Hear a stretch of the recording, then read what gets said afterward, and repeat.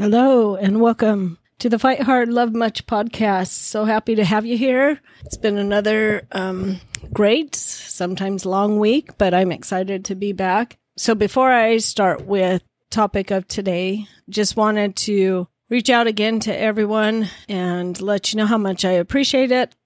Feel free to reach out and talk to me, whether it's by Gmail or whatever you feel most comfortable with. It's been a good week, but I'm still trying to get out of that last slump from a week ago. Then heard of a young lady who passed away this weekend from suicide, and a few others in the Gilbert area from suicide. And my heart just breaks. It breaks for the family. It breaks for the kids who were hurting so bad. It breaks for those who are out there who are still hurting, who feel like this is their only option. My boys, I'm going to have them on the podcast in a couple weeks, my twins, and they're quite the characters. For those of you who know them, you know what I'm talking about. But they've had their own struggles, and they're going to come on and talk about that. But they had a TikTok that they put together and put out this week, and they've had hundreds of comments from people who have lost loved ones. Not all from suicide, but a lot of them have been from suicide. And it just breaks my heart on how much this is going on around us, and how sad it is for how the suffering that's taking place in people's lives. And so also out getting my hair done today, and was talking to my daughter-in-law who does it. And I said, as we were talking about it, I said, I wish I had an easy answer. I wish I could just make it all go away, and that people weren't suffering, and that kids weren't suffering, and the families weren't struggling with this, that this wasn't something that everyone had to deal with. I wish there was an easy way to get out of it. And I don't have all the answers, and I wish I did, but I don't. Anyways, I wish I had more answers. I wish I had more ability to help, as I'm sure many of you also do too. But it just breaks my heart at how many are out there suffering. So today's topic is just a general one about treatments.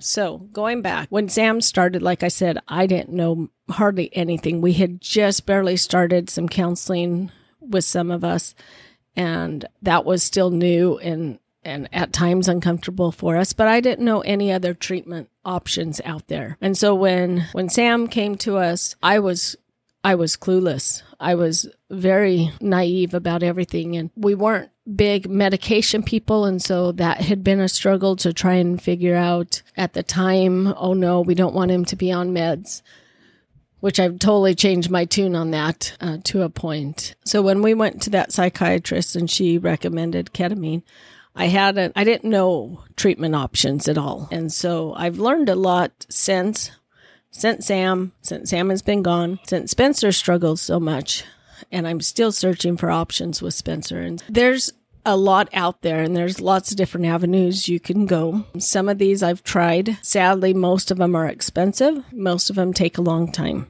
And most of them, insurance doesn't pay, which someday maybe insurance will get on board at helping that. And so it is kind of a very difficult road to navigate, trying to find your way in that. But two of them that I actually have tried, Sam did the ketamine, and I think I talked about that in the first episode. But the doctor went in and she said he's to the point where he either needs to be admitted or you watch him 24 hours and you do the ketamine. And so we decided to do the ketamine. It's just a little bit about it. The ketamine is used for surgeries and, like sometimes wisdom teeth. It's a drug to kind of help you go to sleep. But it's used quickly and it's pushed fast, so you fall asleep fast. They started to find in veterans and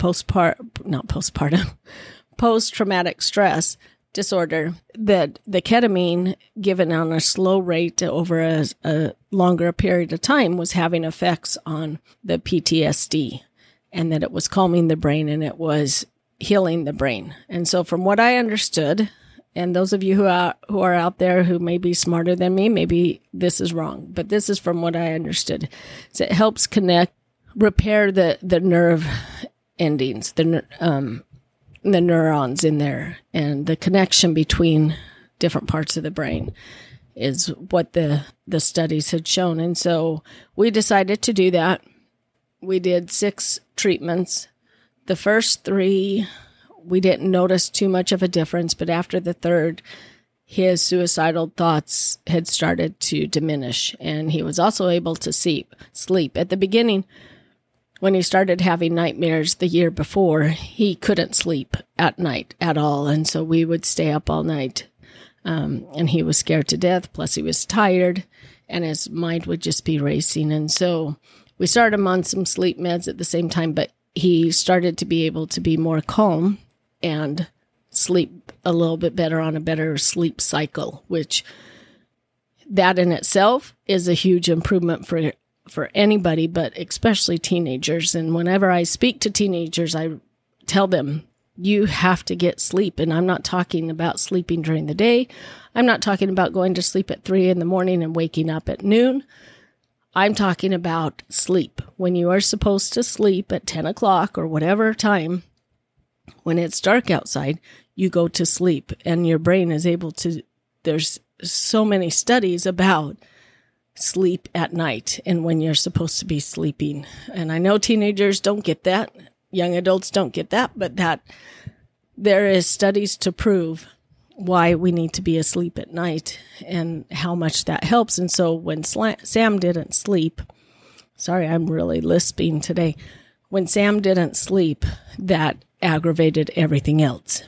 So once we got him to be able to sleep a little bit better, and the ketamine started to catch up, and so his nightmares and his thoughts began to decrease, he started to feel a little bit better.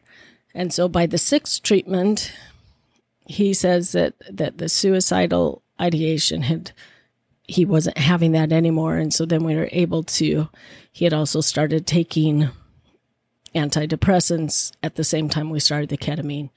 And so by the time the ketamine was done, then he was able, the meds were kicking in. And so that was close to April, May, and we got into summer, and summer was actually pretty good and pretty steady at times. So I know I've had lots of people reach out who say they didn't like the ketamine, or that they didn't do well on the ketamine, or they knew somebody who didn't do well on the ketamine. So it's really a personal choice, but I've also heard from lots of people, especially ones who have had depression and anxiety for years, do the ketamine and never have felt better. Or people who are at a very, very low, dark point doing the ketamine sessions and being able to at least get out of that dark point to see hope and be able to move on and to get help. So I have seen, and I've talked to lots of people in where it has help, at least to the benefit of pulling out of that black hole or helping the anxiety. What I wish is that Sam would have talked a little bit more at the end to us about really where he was at. But at that point, I think with the concussion and other things, he just didn't. And because I probably would have gone in and done another round of ketamine. I felt it helped pull him out of that hole enough that I would have done it again a year later if needed. So that's ketamine. And feel free to reach out if you have questions about it. I know I'm not an expert on it at all. I've tried to research it some, but I'm not. But for us, I felt like it was a blessing for that year. And it gave us Sam for another year. And I wish I would have done another round. So for us, it was a blessing. The other thing that I've tried with Spencer is neurofeedback. And again, and sadly, it takes a long time. The ketamine is only about 6 treatments, and they usually do it within a few week time frame. The neurofeedback can be anywhere from 10 to 40 plus sessions. They're like, I guess, close to an hour, 45 minutes, and they're expensive. I know our insurance didn't pay, and I don't believe many insurance pays. or they might not. Some places don't even take insurance because they don't want to mess with it. But the neurofeedback, they do a brain map at the beginning to see where your brain is at. And then the treatments after that it's very not invasive. It's not meds or anything like that. So if you're looking for that route, it was good. They go in, you sit in a chair. At least the one we went to, and I think probably most of them are like this. Spence sat in a comfortable chair with a blanket. He had a TV right in front of him, and he put headphones on, and then he picked whatever show he wanted, something not violent or gory or too suspenseful, but he watched stuff from Disney, and he would put that on, and they hook up different electrodes on his head in different spots, depending on what the brain map showed. And then on the TV, it would go dark and the sound would dim. And from what I understand, again, is it's supposed to stress the brain. And then when the brain kind of calms, then the light comes back to normal and the sound goes back to normal. And it continues to do that for about a half hour, teaching the brain how to handle anxiety. And depending on where they put the electrodes on different areas of the brain will help with different things, whether it's depression, anxiety, ADHD, OCD. Someone was the one who told me about it, and actually my brother does it sometimes, not as a business, but he's done research with it. But it was a friend who had told me about it and said he had all of a sudden started suffering severe anxiety and couldn't get over it, and did this neurofeedback. And after about 12 sessions, he said it went away and he never had it again. And then somebody else had chimed in that their sister had done it and had great success. And so I did it for Spence. We did it for a few months. We did lots of sessions, probably over 20. It wasn't that Spence didn't like it. And actually, he went pretty freely to it because he's just sitting there. But it is expensive. The one thing I guess I would notice about it is, one, he started to sleep through the night, which he had never done. And so that helped a lot. And at times he was calmer, but we never could get to the point of helping the ADHD any. And he still had so much emotion still with Sam. And so I think we hit a block, and I decided not to spend any more money with it. But I could totally see it working with somebody with depression or anxiety, especially if you don't want to go the med route, in that it's just, if you can afford it. Actually, Spence did ask, 6 months ago, he's like, how come I never go to that place? I said, did you like it? And he goes, yeah, it was, I don't know if he said calm or something like that. And so maybe he actually did like it more than I thought, or maybe he thought it helped more than I thought. But I would totally recommend that too, for anybody out there looking for another option for treatment. Of course, we've done meds. Meds is another game of up and down, of this works, that works, this mix well together, that doesn't. It's a mess, but they're out there. I'm trying something new with Spence. I'll let you know in a few months if it works. That's more holistic also. Anyway, so I don't have all the answers, but I just know that when I started, I had no answers whatsoever. And I felt like I was totally lost and didn't even know where to turn to find treatments. And so these are just a couple that we've actually dealt with and tried. And there are good points to them that I found if you want to go those directions. I hope that this is helpful in some way.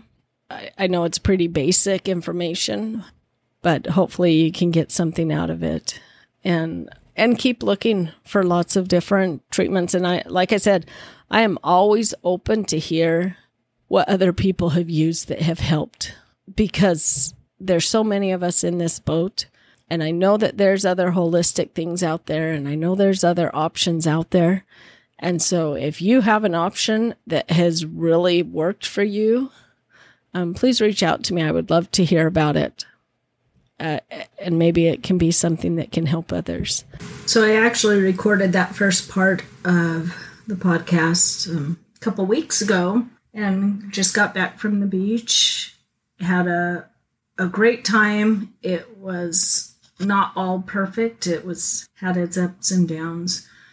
One being really missing Sam, and then also having a difficult time with Spencer and just not feeling great about life or anything. But so thinking on treatments, I've really struggled this summer with missing Sam. Maybe it's just not being as busy as I am during the school year. I've hit a wall of why did he do it? There was so much. There's so much that he had coming to live for. And I don't know how you shake somebody who's in that hole to say there is still so much in life. It can get better, and it does get better if you just keep going. And I know there's a whole brain chemistry thing going along with it. And I know Sam, that's the only explanation is Sam suffered. His brain was just not right. But I get in these slumps of why, and kind of reliving some of that week and the weeks after. So listening back to the treatments has made me really think, of course I would be willing to do anything to have Sam back. I would pay whatever amount of money I would do.